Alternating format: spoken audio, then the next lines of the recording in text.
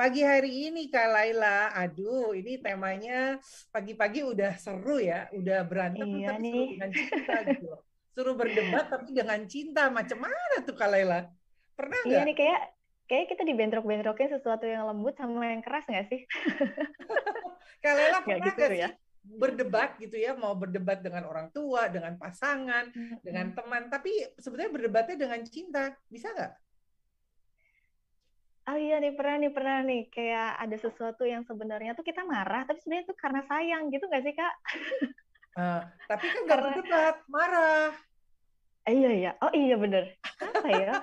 Nah, Susah daripada ya kita bingung Kak didefinisiinnya. Laila, yuk kita panggil narasumber kita yang keren abis karena kerjaannya memang suka suka berdebat tapi sebetulnya ada cinta di Berdebat. dalam. Iya elah. Wah Dengan siapa nih? dengan Kak Oke. Ellrico P. Situmorang, sarjana hukum, advokat managing partner PSHP Law. Nah, kalau PSHP nih semoga tidak yang PHP gitu maksudnya ya Kak PHP ya. Ellrico ya. Hai Selamat Kak pagi Kak Ellrico. Riko. Selamat pagi, Kak saya Riko, Yohana, Kak Laila. Selamat pagi. Kak Riko emang ada ya debat dengan Ya, cinta? Memang susah ya. Kalau kata Kak Laila tadi kan kan susah. dua hal yang kalau bahasanya paradoks. Oke. Dua hal yang Ya. terkesan berbeda kemudian dijadikan satu gitu. Tapi memang Mm-mm. sebenarnya ini sesuatu yang bisa dilakukan gitu. Hmm. Karena asal sepanjang kita berdebat fokus pada apa yang kita perdebatkan bukan pada orangnya, Ah, itu sesuatu yang menurut saya bisa dan sering kita lakukan. oke. Ya, jadi kan seringkali orang kalau sudah berdebat itu jadi kalau apa istilahnya ad hominem ya. Jadi kemudian menyerang orangnya gitu. Jadi kemudian isi perdebatannya jadi nggak penting lagi kadang-kadang, tapi kemudian pokoknya orangnya diserang aja lawannya gitu kan. And Ya, ya, ya. itulah kondisi saat udah nggak ada lagi. Mau dibilang nggak ada lagi cinta tentunya, tapi kemudian isi perdebatannya pun jadi tidak solutif gitu. Hmm. Ya, Ada oke. suatu ininya tidak ada titik temu yang memang diharapkan atau dikejar. Oke, itu Begitu. Kak Laila. Artinya memang sebetulnya kalau kita berdebat itu tidak boleh berfokus kepada individu, tetapi harus berfokus pada isusnya Kak Laila. Kan Kak Ya. Laila nih juga sering di BEM ya. Teman-teman Hmm. itu kan biasa kalau di BEM tuh kan suka berdebat tuh. Kak Laila sendiri pernah nggak sih melihat teman-teman saat berdebat itu sebetulnya lebih ingin menjatuhkan lawan? Kita nggak usah ngomong yang ada di TV-TV nih, tapi di dalam kenyataan mahasiswa. Kak Laila, aku pengen nanya dong sama Kak Laila, walaupun Kak Laila host, tapi kan pengalamannya dengan mahasiswa ini seru banget nih karena beliau ini yang menggerakkan BEM-nya Indonesia loh. Aduh. Alah. Iya, iya benar. Itu sering banget kejadian ya. Maksudnya, in case aku juga ngalamin pas zamannya di BEM gitu. Tujuannya tuh kayak ngerasa, wah gue nggak suka sama orangnya nih, gue jatuhin nih gitu ya. Gimana caranya apa yang disampaikan itu pokoknya salah deh gitu. Nah itu tuh kayak jadinya berubah ya polanya. Padahal harusnya nggak gitu tadi yang dibilang sama Kak Riko gitu. Harusnya kita fokus isunya gitu kata Kak Yohana juga kan. Nah kadang-kadang mungkin itu ini ya ada masa di mana kita juga jadi memilah memilihnya gitu loh. Pas sekarang aku baru ngerti, oh iya ya sebenarnya nggak harus kayak gitu gitu. Ya kejadian banget sih, apalagi di teman-teman kita ya, di adik-adik kita, teman-teman muda. Itu harus gimana ya cara membedakan atau ngasih taunya? Nah, mungkin itu juga jadi pertanyaan malahan. Ya, silakan Kak Riko. Nah mungkin kalau di profesi saya kebetulan kalau kalau berdebat harus selalu dengan kebencian, dengan marah, dengan emosi gitu ya. Tentunya iya saat kita berdebat kita tentu pakai all out apa ya kemampuan kita dalam berpikir menyiapkan argumen. Tapi kalau kita setiap perdebatan itu menghabiskan emosi kita atau dengan kebencian lah istilahnya, itu kita bisa capek, bisa habis. Ini saya kasih tahu akibat buruknya saat kita berdebat dengan tidak dengan batasan yang tepat gitu ya, atau kemudian karena nanti kebayang misalnya profesi saya kita kan kalau pengacara itu bisa seminggu bisa mungkin 5 hari bersidang gitu kan 4 hari 5 hari bersidang dalam seminggu. Kalau setiap perdebatan setiap perkara yang kita tangani kita tidak datang dengan mindset perdebatan yang benar, itu itu bisa kebayang emosinya kita bisa habis, tenaga kita bisa habis, pulang ke rumah yang ada malah berdebat sama istri tanpa cinta kan bahaya tuh ya kalau berdebat tanpa Iya. Jadi kalau menurut saya apa yang harus dilakukan saat orang mau berdebat, apapun itu konteksnya, adalah untuk mencari sebenarnya apa yang mau jadi tujuannya dia. Paling nggak dari dia dulu nih. Atau mungkin misalnya perdebatannya ini dengan counterpart kita atau lawan kita mau mencari solusi yang sama-sama misalnya. Entah di rumah tangga atau kita di BEM, mungkin kan kadang-kadang mau tujuannya, oke, kita mau bikin acara, mungkin kita bisa berdebat. Karena saya juga pernah, ya baru setahun lalu lah jadi mahasiswa, Mbak Laila cerita. Asik. Nah, kan pasti ada tuh, nah, itu yang kita harus temukan. Oke, tujuannya mau apa nih kita dalam diskusi atau perdebatan ini? Arahnya mau kemana? Solusinya apa gitu? Itu yang harus kita kita bawa. Ini kita mau cari solusi, kita mau cari suatu tujuan yang kita sama-sama mau tuju gitu.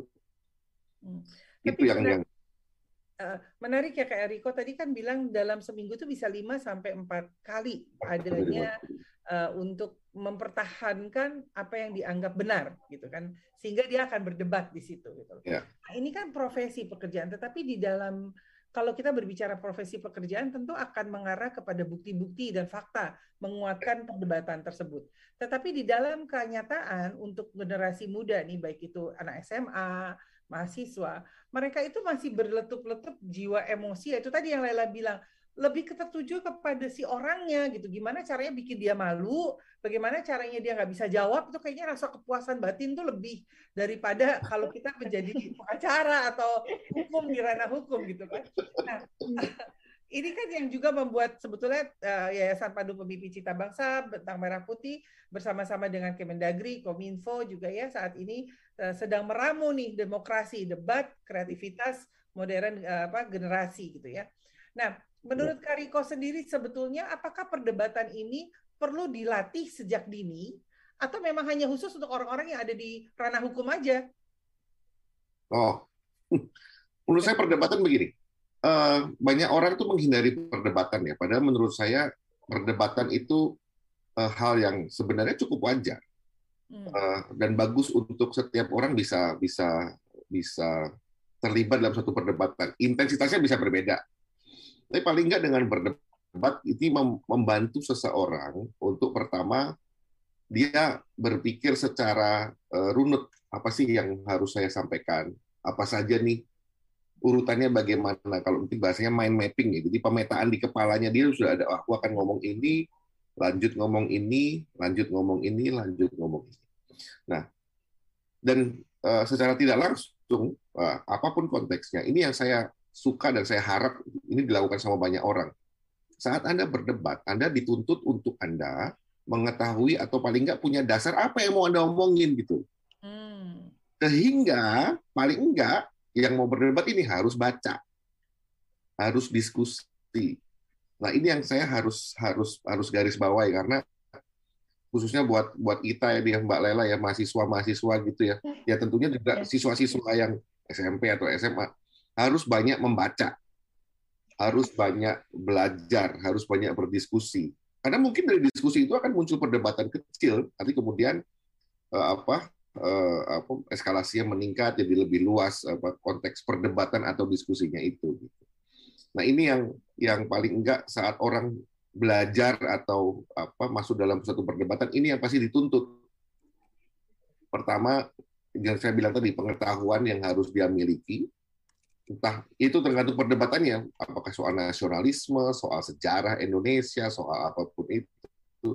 Pasti kan dia akan dituntut untuk kemudian, oke, aku harus baca dulu nih paling enggak. Di profesi saya kalau mau berdebat di pengadilan tapi nggak pernah baca dokumennya ya sama saja gitu kan. Nah, yang kedua itu tadi saat kita sudah membaca saat kita sudah membaca sumber-sumbernya, kita kemudian dituntut atau menuntut diri sendiri untuk oke, apa dulu yang mau diomongin nih? Apa dulu yang perlu kita sampaikan di dalam perdebatannya itu gitu. Karena itu nanti saat dia ke depan baik mahasiswa atau siswa atau siapapun dia ini pasti akan berguna entah di pekerjaan atau dimanapun dia nanti berada. Ini melatih dia dalam berpikir. Nah, seringkali yang kita sayangkan kalau ada orang berdebat, Kak Laila, Kak Yohana, itu banyak orang hanya berdebat tapi dia nggak pernah baca. Nah, padahal ini yang harus konsep ini kita harus tahu nih. Ya, seperti laptop lah. Kita kan nggak bisa memunculkan apa yang di screen yang sesuatu yang nggak pernah kita download kan. Ya. Kalau kita nggak pernah masukkan dokumen apa di laptop, terus kita berharap mana ya kemarin yang bisa kita cari. Ya kalau nggak pernah di-download di laptop, gimana mau keluar kan gitu. Kalau mau berdebat dengan baik, dengan knowledge yang bagus, dengan sudut pandang yang baik, ya harusnya tentunya buku-buku dan kemudian orang-orang yang berpandangan yang baik inilah yang kita sering ajak bicara. Buku-buku yang bagus itulah yang kita baca. Sehingga nanti output-nya jelas. Gitu. Jadi apa yang kita masukkan itu nantilah yang akan keluar. Begitu. Jadi kalau orangnya suka baca koran bagus, baca majalah yang bagus, baca apa, jadi kita bisa expect output-nya seperti apa. Kalau nggak pernah ada input ya, maaf saja output-nya kita bisa kira-kira lah istilahnya. Jadi kayak kaleng ya Kak ya, nggak jelas gitu ya, berisik. Iya, jadi ngomongnya apa sih gitu. Karena kadang-kadang mungkin dia udah baca, tapi mungkin mind mapping atau langkah kedua tadi itu dia belum belajar, nggak apa-apa. Itu by time orang akan belajar. Jadi kalau dia udah punya knowledge-nya masuk ke dalam, oh ini begini ya, terus kemudian ditambah kemudian bagaimana mind mapping-nya, terus kemudian apa yang harus saya sampaikan gitu. Nah itu kemudian harus digarisbawahi yang saya bilang tadi. Ingat tujuannya adalah untuk memenangkan argumennya atau mencapai suatu tujuannya, bukan untuk mempermalukan lawannya gitu. Begitu. Menarik ya Kak Laila ya. Ternyata debat aja pakai ada mapnya ya, ada mappingnya ya. Saya suka salah arah biar baca map itu pasti salah itu. Saya lagi kepikir kalau debat saya bahaya itu kalau salah arah. Kalau itu kayak resiko perempuan nggak sih Kayo? Jangan nanya map ke perempuan. Nanti marah-marah. Kita ajak curhat lagi tadi. Mumpung ada laki-laki ganteng. Oh, iya. Itu dia. Silakan Kak Laila. Ya, tapi jadi aku pengen tanya, maksudnya mind mapping itu kan paling inti ya dari setiap case apapun lah, misalnya dalam kehidupan atau apa segala macam. Terus kemudian kalau misalnya tadi anak-anak muda, kalau misalnya mahasiswa tuh kan biasa ya diskusi apa segala macam, ditambah kayak kemarin pandemi kita agak banyak kehilangan momen gitu, atau misalnya kayak matiku tuh nih, gue biasanya di karpet rumput buat diskusi dan segala macam tuh hilang gitu, harus ke virtual gitu. Nah terus kalau misalnya teman-teman yang harus punya mapping itu, maksudnya dalam kita berdebat apapun gitu, itu mulai dari usia berapa sih Kak kalau boleh tahu? Maksudnya kayak aku masih kecil lah, nggak usah mapping banget kayak misalnya SMP atau SMA gitu ya kan, tadi ada demokrasi itu gitu. Apakah mereka juga harus mempersiapkan mapping tersebut atau menurut Kakak bagaimana? Menurut saya lebih earlier the better, lebih awal lebih baik, karena ini kan nanti waktu yang akan membantu seseorang. Ini kalau saya belajar dari pengalaman saya sendiri, dulu tuh saya tipe yang paling suka mata pelajaran bahasa Indonesia kalau ujian namanya mengarang tuh. Oke. Mengarang itu mind mapping banget, mind mapping sekali kan. Waktu itu saya begini, mungkin saya tipe orang yang disebelin banyak teman-teman ya, Bu kertasnya kurang gitu. Kalau masih gitu, kertasnya kurang, wah intimidatif banget kan, kayak apa orang nulis apa nih gitu kan. Ya, tapi paling nggak dari SD mungkin saya udah, karena kenapa saya suka baca, kenapa saya suka nulis, karena saya suka baca. Ini teman-teman mungkin teman-teman saya zaman sekarang mungkin suka kalau masih ingat saya dulu, saya tuh kelas 2 SD udah baca Agatha Christie. Jadi kelas 2 SD saya udah tahu saya kelas 2 SD udah tahu Hercule Poirot malah itu. Berat banget sih. Saya kelas 2 SD masih main layangan kayak gitu. Murder on Orient Express itu tahu itu gitu. Tapi karena itu ya, karena budaya baca di keluarga ya. Saya beruntung sih, di kakek saya suka baca, papa suka baca, kakak saya baca semua. Akhirnya buku-buku yang tersebar di rumah itu ya saya baca. Itu mungkin yang membantu, cara nulis seperti ini gitu. Dan sedikit banyak itu membantu saya di profesi saya sekarang. Nah, ada beberapa dosen saya, Profesor Arif namanya almarhum, itu mengajari saya untuk bahkan kita orang hukum pun diajar di encourage untuk membaca sastra, untuk menambah rasa dalam tulisan. Nah itu makin lama makin bertambah. Jadi feel better gitu Iya, ya langsung. jadi sastra ini begini, sastra ini begini, sastra ini begini.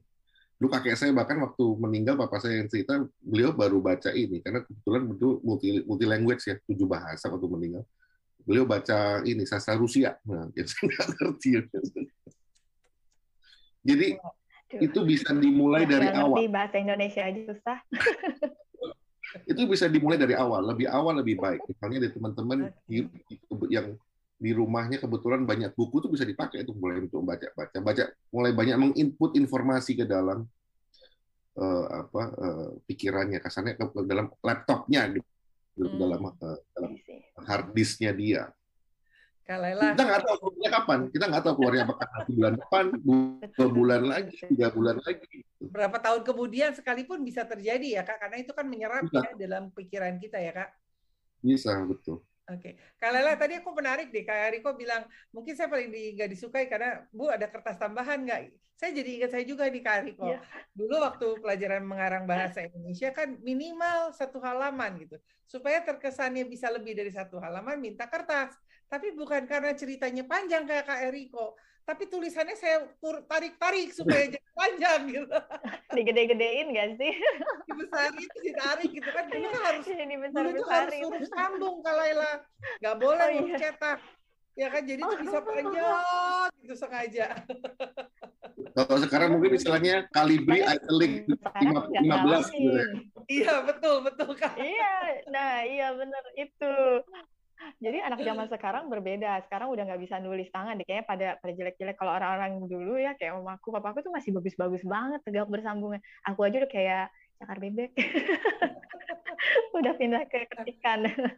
Nah, Kak Ellrico, pada saat kita berdebat dengan cinta, artinya yang kita arguing, yang kita tekankan adalah kepada fakta, apa yang ingin mereka supaya percaya gitu kan, sehingga tadi dikatakan cinta ini bukan menjatuhkan lawan, menjelekkan lawan. Nah, di dalam kenyataannya kita juga banyak sekali public figure yang kita lihat di layar kaca menjadi contoh bagaimana juga sebetulnya perdebatan mereka sesekali ada nih diselipin rasa nyinggung-nyinggung dikit dengan ranah kehidupannya gitu ya, Kak Ellrico. Nah, pandangan Kak Ellrico tentang ini gimana nih, Kak? Ya kita tentunya kita nggak tahu ya masing-masing dengan agendanya. Tapi saya lihat dari kacamata objektif, kadang-kadang menurut saya sih hal seperti itu nggak perlu lah sebenarnya. Tapi again, kita tiap orang punya agendanya. Tapi dari kacamata objektif, menurut saya itu bukan sebaiknya janganlah kalau kita menyerang ke individunya. Gitu. Tapi ya itu tadi mungkin kalau nggak nyerang individu nggak laku mungkin gitu ya. Ya ini sama satu hal, bahkan kalau di persidangan, ini saya ambil pengalaman kalau kita sidang di arbitrase gitu di luar negeri, bahkan kita menyebut lawan kita our learned colleague, teman rekan kami yang terpelajar, padahal lawan. Keberatan yang mulia, our learned colleague, teman kami yang terpelajar ini, bahkan kayak gitu bicaranya. Jadi memang ada suatu etika yang harus dijaga, bahkan dalam perdebatan yang sedang keras gitu ya. Jadi kalau menurut saya hendaknya jangan menyerang ke individunya, ad hominem istilahnya, tapi lebih baik tetap kepada solusi atau tujuan apa yang mau dicari dalam perdebatannya itu, Kak Yohana. Oke, menarik sekali. Silakan Kak Laila. Iya, jadi aku kayak nanya juga kalau misalnya tadi nah misalnya kita mungkin agak sedikit naik kalau sorry Kak Laila agak ada agenda apa nih gitu kan biasanya. Putus ya? Iya tadi agak putus. Halo. Jadi kalau misalnya ngelihat dari teman-teman kacamata mahasiswa atau teman-teman SMA sekarang kayak udah mulai aktif juga tuh nanyain agendanya apa nih gitu kan. Misalnya Indonesia lagi ngomongin tentang demokrasi yang seperti apa kayak gitu kan. Nah, lagi-lagi kalau misalnya ngomongin agenda, apakah sebenarnya agenda itu perlu kita buat atau memang kita hanya cukup meresponi saja agenda tersebut? Nah ini kan pasti beda ya, ada yang agenda dibuat dengan yang diresponi. Nah supaya maksudnya anak-anak juga atau teman-teman tuh tahu juga loh, mana yang ini tuh bentuknya diresponi atau ini dibuat-buat. Kira-kira menurut Kak Ellrico tuh gimana kita melihat itu? Ini agenda yang gimana, Kak Laila?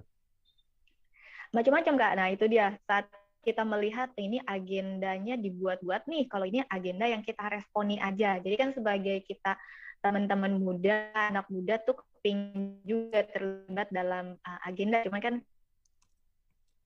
oh ya memang kita responin. Dalam perdebatan itu gitu ya maksudnya.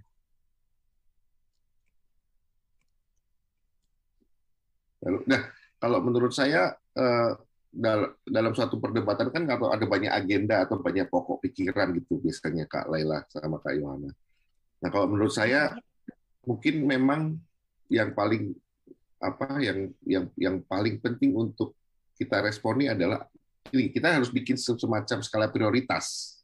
Oke.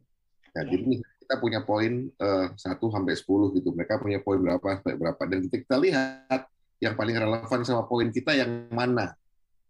Nah, poin-poin mereka yang ini. Tapi kemudian kita juga harus perhatikan poin-poin yang kemungkinan nggak atau terlihat atau terkesan nggak penting ini kalau ternyata harus kita responi, ya udah kita harus responi sejalan dengan agendanya kita atau sejalan dengan argumennya kita.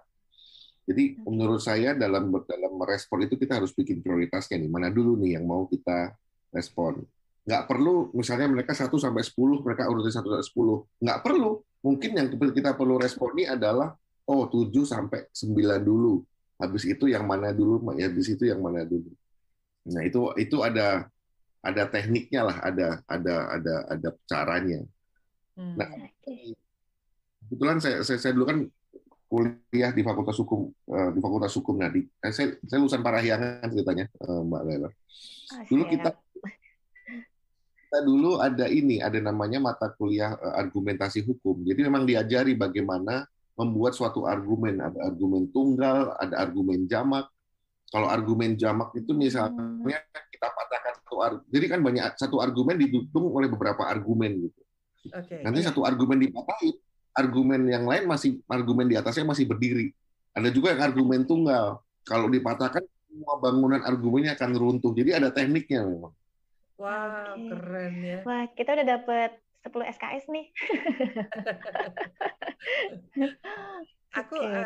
Ini menarik ya Kak Laila. Jadi memang secara performance kita bisa tampil prima kalau kita mau belajar dan mengerti teknik-tekniknya nih kalau kata Kak Ellrico tadi ya. Kak Ellrico, tadi kan kalau Kak Laila bilang bagaimana kita bisa melihat lawan kita, tapi bagaimana kalau seandainya kita tahu nih lawan kita nih mau berargumentasi, berdebat untuk sesuatu, katakanlah apel itu warnanya merah gitu ya.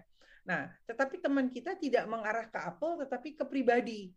Nah, kita tahu nih, kita tidak terpancing, kita tetap mengarahkan ke apel, tapi bagaimana sih memberikan signal kepada teman kita bahwa yuk balik ke apel gitu loh. Nah, ini kan juga punya teknik nih Kak Ellrico. Gimana nih menurut Kak Ellrico? Seru nih. Kalau misalnya gini, kasarnya nih, kamu ini kan bisa melihat apel itu harusnya kan hijau karena kamu harusnya hijau bukan merah karena kamu bukan orang misalnya mana sih produksi apel misalnya karena kamu bukan orang Solo misalnya. Ini saya ngawur aja contohnya karena saya lihat di Solo itu. Perlu untuk kita sampaikan bahwa dari manapun saya nggak ada hubungannya dengan warna apelnya. Kayak gitu loh. Jadi misalnya, kamu nih misalnya kamu nih nggak nasionalis karena kamu terlalu lama, karena kamu lahir atau kamu marganya Situmorang misalnya. Situmorang bukannya saya, itu nggak ada hubungannya sama kita soal nasionalisme. Gitu. Jadi itu yang harus kita, dan itu perlu disampaikan bahwa nggak penting saya dari mana, tapi kembali ke yang tadi, informasinya nomor 1 ini, nomor 2 ini, nomor 3 ini. Maka apel ini tetap aja hijau, bukan merah. Regardless saya dari mana, nggak peduli saya rambutnya botak atau enggak gitu, nggak peduli. Karena kamu agamanya ini, kamu terlalu ini, enggak ada hubungannya sama agama. namanya nasionalisme begini gitu. Nah Itu ini yang seru ya. Artinya harus kita diingatkan kembali ya Kak, kalau nasionalisme itu tidak peduli dari siapapun, daerahnya, lahirnya. Ini menarik loh, namanya Situmorang, besarnya di Solo. Ai. Oh, emang iya ya? Pasti lembut sekali hatinya. Nah, ini kan nih Kak, dengan kalimat tadi sebetulnya kita menggiring opini publik kan. Bagaimana opini itu sebetulnya sudah tercipta kalau, mohon maaf nih saya salah, misalnya daerah tempatnya Kakak Parga ini adalah orang-orang yang tegas, orang-orang yang bersuara keras, karena memang kan situasi di sana memang mesti teriak-teriak untuk ngomong, tapi hatinya lembut-lembut gitu ya. Nah, bagaimana sih kita juga menggiring konsep dari publik gitu ya yang menyatakan ini, kita agak susah nih kayaknya ngelawan arus gitu, karena kalau ikan ngelawan arus tuh berat, tetapi sebetulnya yang benar harus melawan arus. Nah ini kan sering sekali terjadi di dalam dunia nasionalisme, dunia demokrasi, di mana kita harusnya menegakkan hal yang benar, tapi kita harus melawan arus, kita harus mematahkan persepsi yang sudah terbentuk turun-temurun misalnya. Nah ini gimana nih Kak caranya? Seru loh, seru. dalam konteks apa misalnya Kak Yohana pengen tahu? Nah, konteks misalnya, contoh ya, wanita tidak boleh menjadi pemimpin. Ada masanya sebetulnya kayak bangsa Indonesia pernah meragukan pemimpin wanita. Tapi setelah itu kita bisa nerima akhirnya gitu. Nah, ini kan ada melawan arusnya nih dari konteks yang sudah temurun-temurun, baik dari culture, dari budaya, mungkin bahkan dari beberapa agama ya. Nah, tapi pada akhirnya bisa dibuktikan. Bahkan dari awal Raden Ajeng Kartini pun sudah membuktikan emansipasi. Walaupun prosesnya tuh lumayan seru ya sampai hari ini. Nah, ini kan ngelawan arus nih Kak gitu loh. Gimana sih proses demokrasi untuk berdebat ini supaya bisa kita dibukakan matanya ya Indonesia tuh majemuk dan indah dan kaya. Saya pikir ini begitu kita bicara Indonesia, kita nggak bisa lagi bicara nggak majemuk. Gitu kita bicara Indonesia, kita nggak bisa lagi bicara nggak multicultural, nggak multi budaya. Gitu. Karena kalau menurut saya pertama ya, apa yang harus dilakukan untuk menegaskan itu bahwa kita harus lihat ke sejarahnya kita dari dulu. Nah inilah kenapa ya, ini saya sering banget ngomong kayak gini kalau saya lagi ngomong sejarah. Penting untuk kita membaca dan mempelajari sejarah, karena kalau kita nggak baca sejarahnya kita nggak tahu identitasnya kita. Sesimpel begini, kalau sering nonton nggak sih kalau film-film yang entah di Amerika atau di mana, ini saya ambil contoh aja ya, bukan saya membanggakan mereka, enggak. Kan sering ada film-film di sekolah, terus ini anak-anak pakai baju kayak Benjamin Franklin, terus dia dipanggil, dia pakai baju kayak Abraham Lincoln, terus kemudian dia maju sih yang pakai baju Abraham Lincoln. Karena saya sering banget lihat setting ini di film-film. My name is Abraham Lincoln. Terus dia pakai apa yang di-quote sama Abraham Lincoln? Government from the people, by the people, and for the people will not perish from the face of the earth. Ini anak umur paling 6 tahun, 5 tahun, 7 tahun maksimal. Tapi dia tahu, dulu ada sejarah pendiri negara ini, bukan pendiri lah, tapi lebih presiden yang terkenal di negara ini, punya statement ini yang kemudian jadi rohnya demokrasi lah, mungkin orang bilang sekarang. Namanya Abraham Lincoln. Jadi dia ingat sejarahnya dia gitu. Baru kemudian nanti kalau Anda bisa ngomong sama orang Amerika, mereka cukup, mayoritas yang saya tahu mereka cukup bangga dengan sejarahnya. Nah, menurut saya kita harus kenal sejarahnya kita dulu nih. Nah, supaya nanti saat si teman-teman kita yang berdebat atau mau menegaskan dirinya soal Indonesia tuh kayak gini loh, nasionalisme tuh seperti ini loh. Jadi itu tadi kembali yang nomor 1, dia punya knowledge-nya.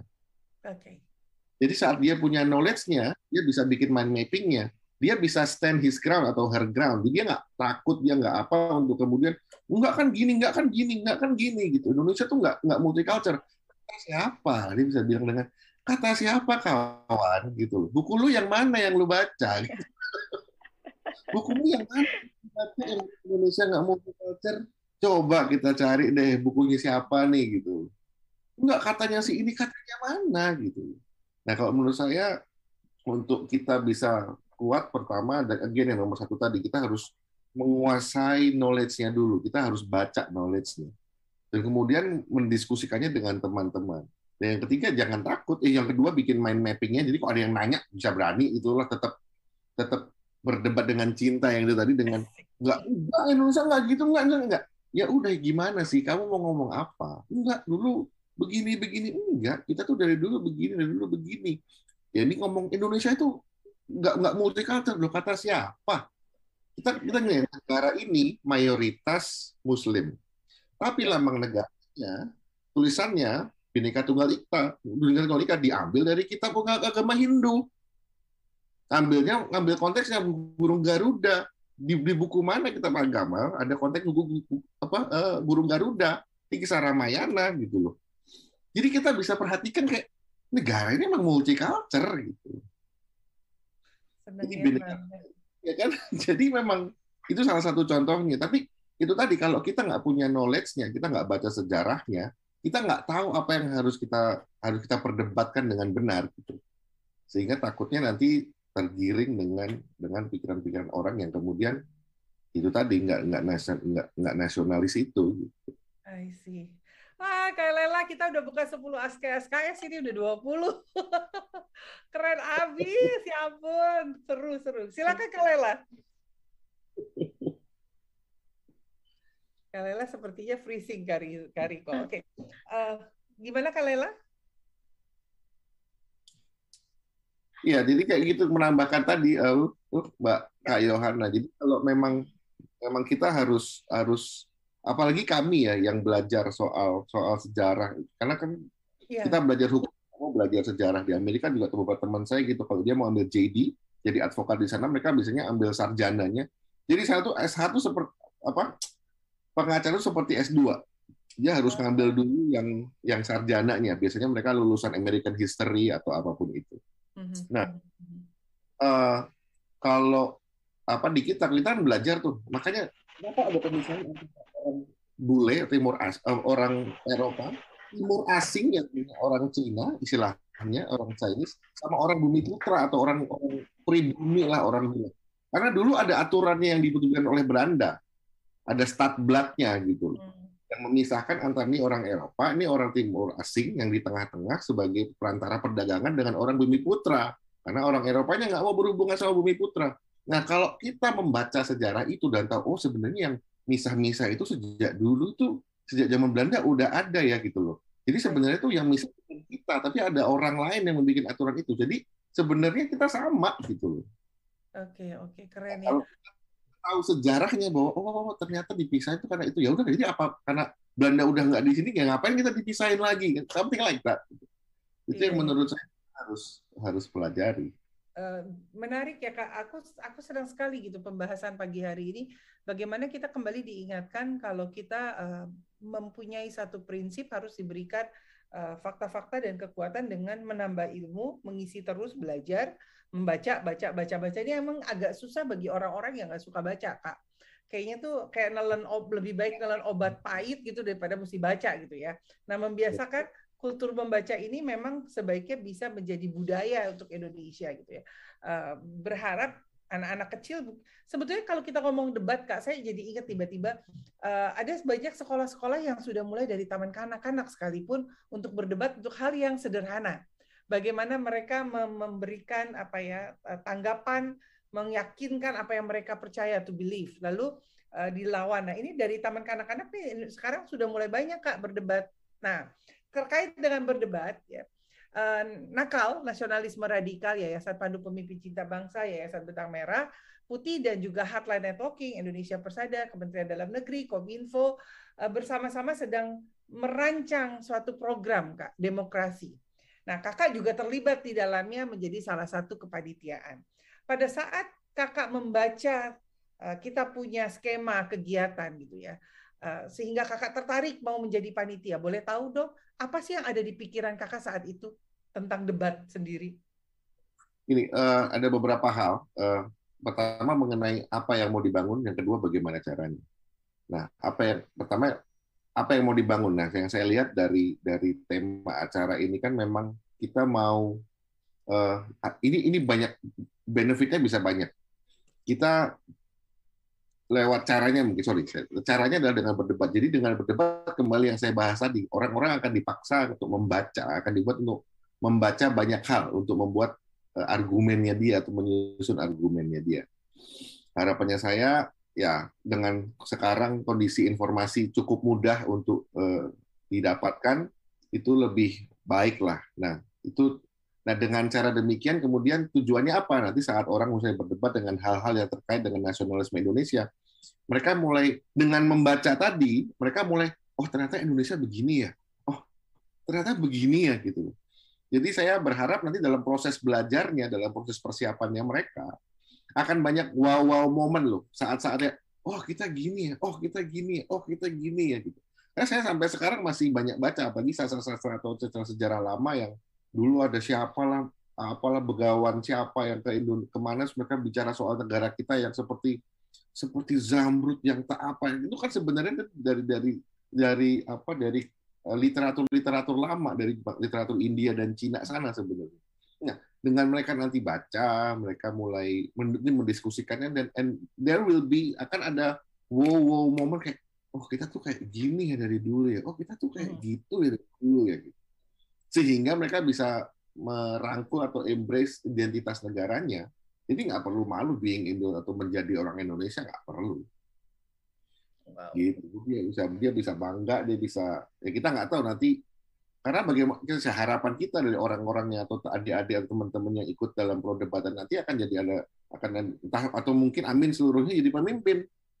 Amin. Knowledge yang tadi dia udah siapkan dengan suatu momen yang mungkin terkesan sederhana, mau berdebat sekian menit mungkin. Tapi momen itu memberikan knowledge ke dia yang sifatnya everlasting. Sifatnya kekal ke depan gitu. Ya tadi kita nggak tahu munculnya kapan. Bulan depan, tahun depan, 10 tahun lagi, kita nggak tahu. Oke. Ya, silakan Kak Laila, kayaknya udah masuk nih. Dari tadi sudah senyum-senyum. Silakan Kak Laila. Memang dunia virtual itu tantangannya sinyal. Jadi menarik banget, benar pagi-pagi ngomongin debat cinta. Aku ada satu pertanyaan juga sih Kak Ellrico dan Kak Yohana ya mungkin. Tadi kan kita udah ngebahas tentang bahwa demokrasi Indonesia, terus anak mudanya.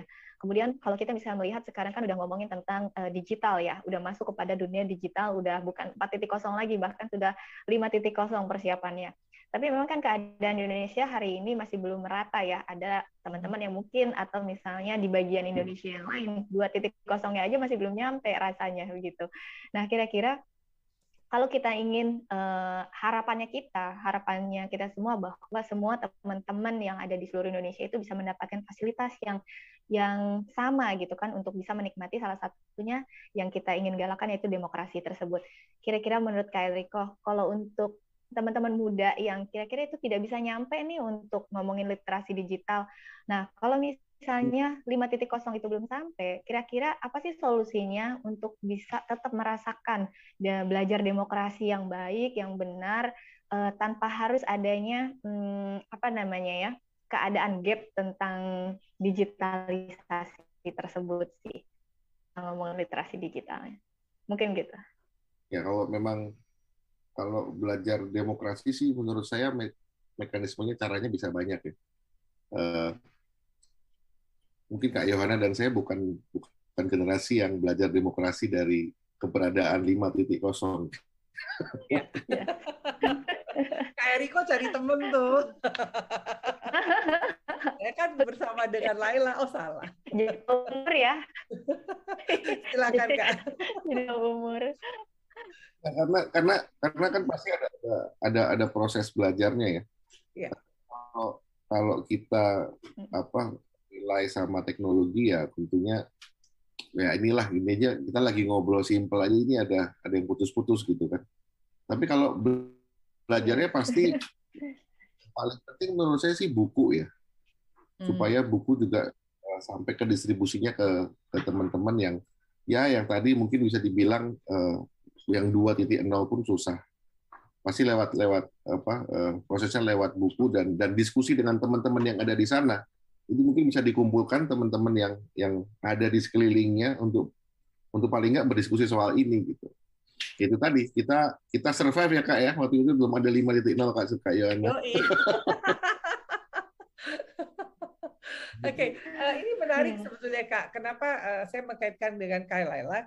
Karena sebetulnya kan kita punya kegiatan demokrasi ini range-nya adalah untuk teman-teman kita, adik-adik kita di sekolah menengah atas, sekolah menengah kejuruan, MTS dan setara, gitu ya. Dan ini kita mulai dari daerah-daerah yang memang yang tadi kayak Laila bilang tuh 2.0. Jadi bagi teman-teman yang mendengarkan hari ini se-Indonesia jangan kecil hati. Karena teman-teman udah dapat jawaban nih dari Kak Ellrico, dari buku, dari berkumpul gitu ya, bisa berlatih gitu ya. Jadi nanti kita akan ada masa di mana setelah liburan sekolah, kita akan ada sosialisasi seluruh Indonesia, anak SMA, SMK, dan setara. Lalu setelah itu kita akan pilih dari tingkat daerah atau kota, kabupaten, menjadi tingkat provinsi.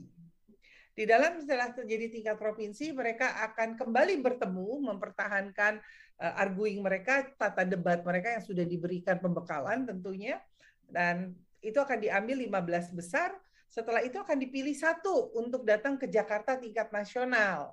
Nah, kalau sudah sampai tingkat nasional, itu akan ada masa di mana masa karantina gitu ya, di mana teman-teman akan diberikan pembekalan. Nah, ini ajang kesempatan nih.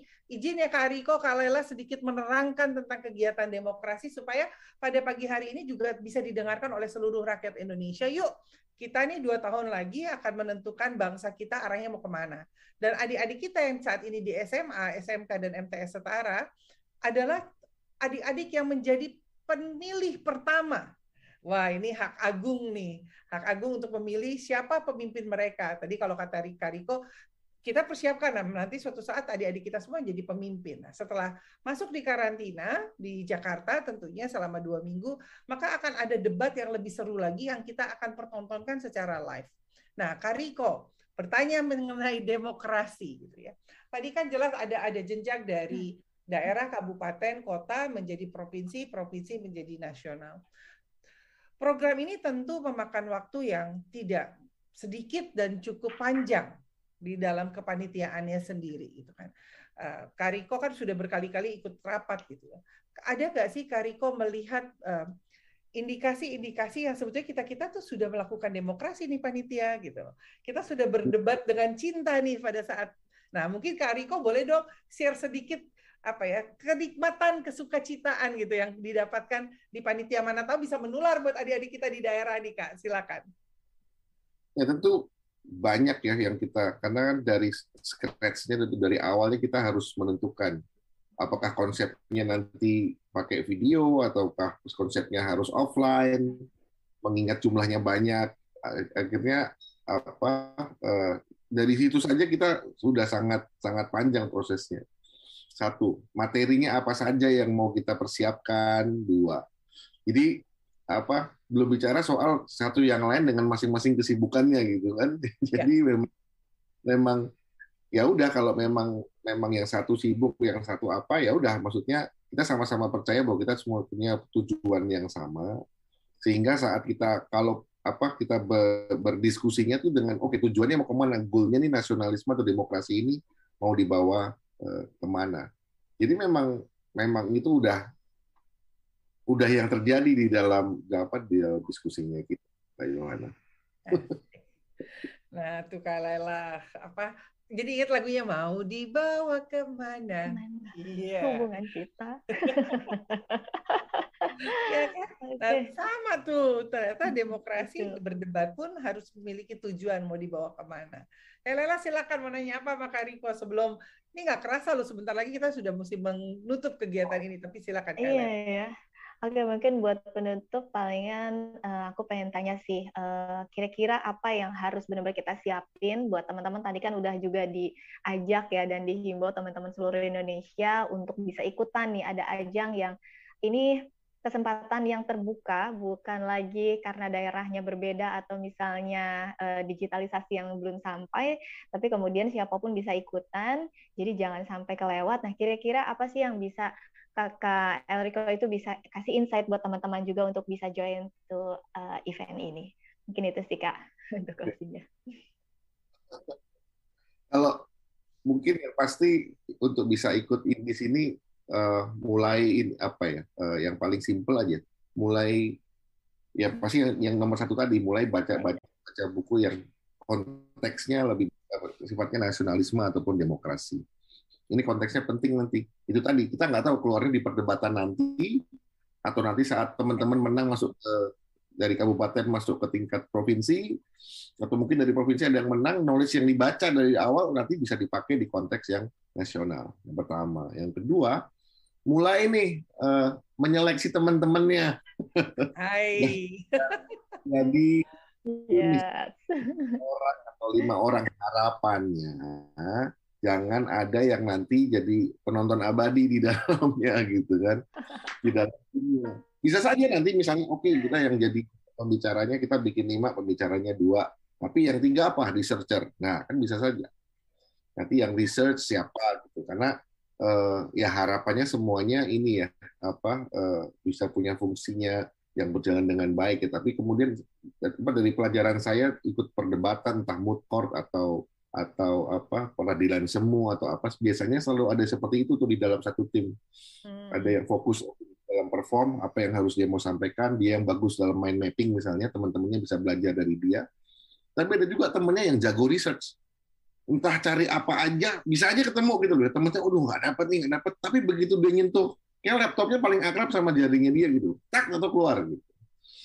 Ada aja yang seperti itu. Nah, mungkin mulai dicari nih teman-temannya siapa aja yang nanti bisa ikut berperan dalam timnya gitu. Oke. Ini sih dalam persiapannya. I see. Okay. Terima kasih Kariko. Kariko, nggak kerasa nih ya, sudah hampir 1 jam kita ngobrol ngalor ngidul. Berdebat dengan cinta adalah suatu proses yang tentu tidak mudah, kata Kak Laila. Kayaknya keras kok sama lembut disatukan. Tapi ternyata setelah kita ngobrol sama Kak Ellrico, itu ternyata justru sangat memungkinkan gitu ya, karena kita mempunyai fakta yang nyata dan kita menggiring opini menjadi hal yang positif dan baik. Kariko, terakhir pertanyaan dari saya. Pertanyaan yang paling sulit di dunia. Tolong dong Kariko, berikan motivasi kepada kita semua supaya kita juga memiliki hati untuk mencintai walaupun itu adalah perdebatan yang mungkin kadang-kala tanpa terasa kita terbawa emosi. Silakan Kak. Kata-kata motivasi, wah nih susah juga, benar juga.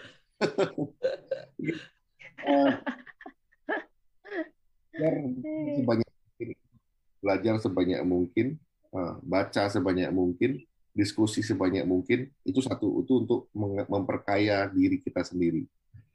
Itu yang pertama, perkaya diri kita sebanyak mungkin. Saya nggak bicara uang ya, bicara soal knowledge, berdiskusi, membaca dan lain-lain. Perkaya diri kita sebanyak mungkin, sebanyak-banyaknya. Yang kedua, saat kemudian knowledge kita harus disampaikan dalam suatu perdebatan, ingat, kita tidak menyerang orangnya, kita berdebat soal konsepnya, kita berdebat soal ide apa yang dia baca dan apa yang kita baca. Kita tidak menyerang orangnya. Jadi baca knowledge sebanyak-banyaknya, tambah knowledge sebanyak-banyaknya, nomor 1. Yang kedua, kita berdebat tidak untuk menyerang orangnya, tapi kita berdebat untuk berbicara soal konsep.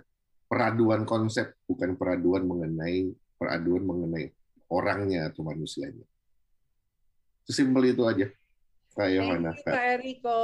Oke, thank you, Kak. Ya, live talk show Nasional ISMI edisi hari ini disiarkan secara serentak oleh Lembaga Penyiar Publik Lokal LPPR Radio, anggota Persatuan Radio TV Publik Daerah seluruh Indonesia, yang kita kenal dengan indonesiapersada.id, meliputi Ramapati, Kota Pasuruan, Jawa Timur, Suara Pasuruan, Jawa Timur, Slawi, Kabupaten Tegal, Jawa Tengah, Tangerang, Radio Banten, Gagak Limang, Blora, Jawa Tengah, Sasaraina, Mentawai, Sumatera Barat, Suara Ngawi, Jawa Timur, Dimensi Baru Lampung Selatan, Lampung, Gema Bungo, Jambi, Sendawar, Kutai Barat, Kalimantan Timur.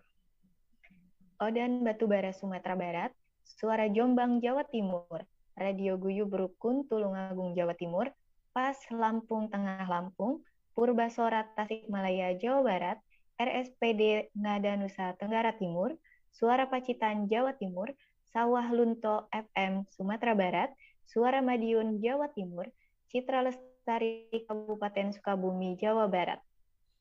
Merapi, Boyolali, Jawa Tengah, Radio Suara Kabupaten Ketapang, Kalimantan Barat, Buana Asri Sragen, Jawa Tengah, Blambangan, Banyuwangi, Jawa Timur, Suara Kampar Riau, Bintan FM, Kepulauan Riau, Tuntung Pandang Tanah Laut Kalimantan Selatan, Langkisau Pesisir Selatan Sumatera Barat, Deli Serdang Berseri, Deli Serdang Sumatera Utara, RSPD Flotim Flores Timur Nusa Tenggara Timur.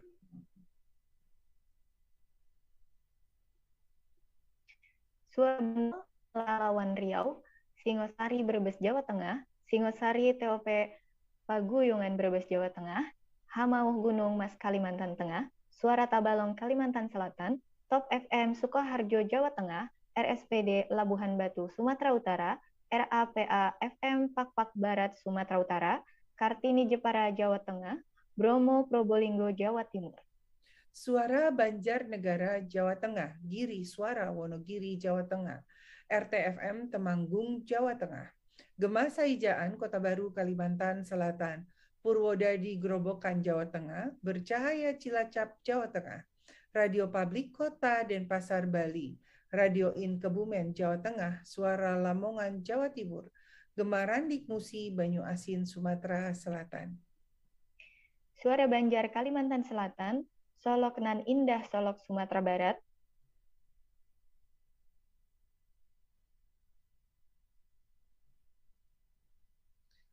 Batara Barito Utara Kalimantan Tengah, Gema Sudirman Jawa Tengah, Radio Suara Kabupaten Kupang Nusa Tenggara Timur, Suara Mapi Yogyakarta, Gemilang Kabupaten Magelang Jawa Tengah, Pesona Wonosobo Jawa Tengah, Irama Purworejo Jawa Tengah, Suara Kota Mataram Nusa Tenggara Barat, Magetan Indah Jawa Timur, Abdi Persada Provinsi Kalimantan Selatan, Praja Angkasa Tergalek Jawa Timur, Persatuan Radio TV Publik Daerah Seluruh Indonesia, Indonesia Persada.id, organisasi yang mewadahi lembaga penyiar publik lokal, radio dan TV publik milik pemerintah daerah seluruh Indonesia, bertujuan menjaga ketahanan informasi negara di daerah. Indonesia Persada.id untuk menyiarkan baik. Kami juga berterima kasih untuk Kementerian Dalam Negeri, untuk Heartline Networking, tanda seru.id, dan juga Indonesia Persada.id. Berterima kasih untuk Yayasan Pandu Pemimpin Cinta Bangsa, Yayasan Bentang Merah Putih, Nakal Nasionalisme Radikal. Dan akhirnya saya juga berterima kasih untuk narasumber kita yang keren, luar biasa, Kak Ellrico Situmorang SH. Terima kasih untuk waktunya, Kak Riko. Akhirnya saya Yohana Elizabeth Harjadinata bersama rekan saya, Laila Nihayati. Sampai bertemu di Senin mendatang dalam Nasional ISMI. Salam Pancasila. Salam Pancasila.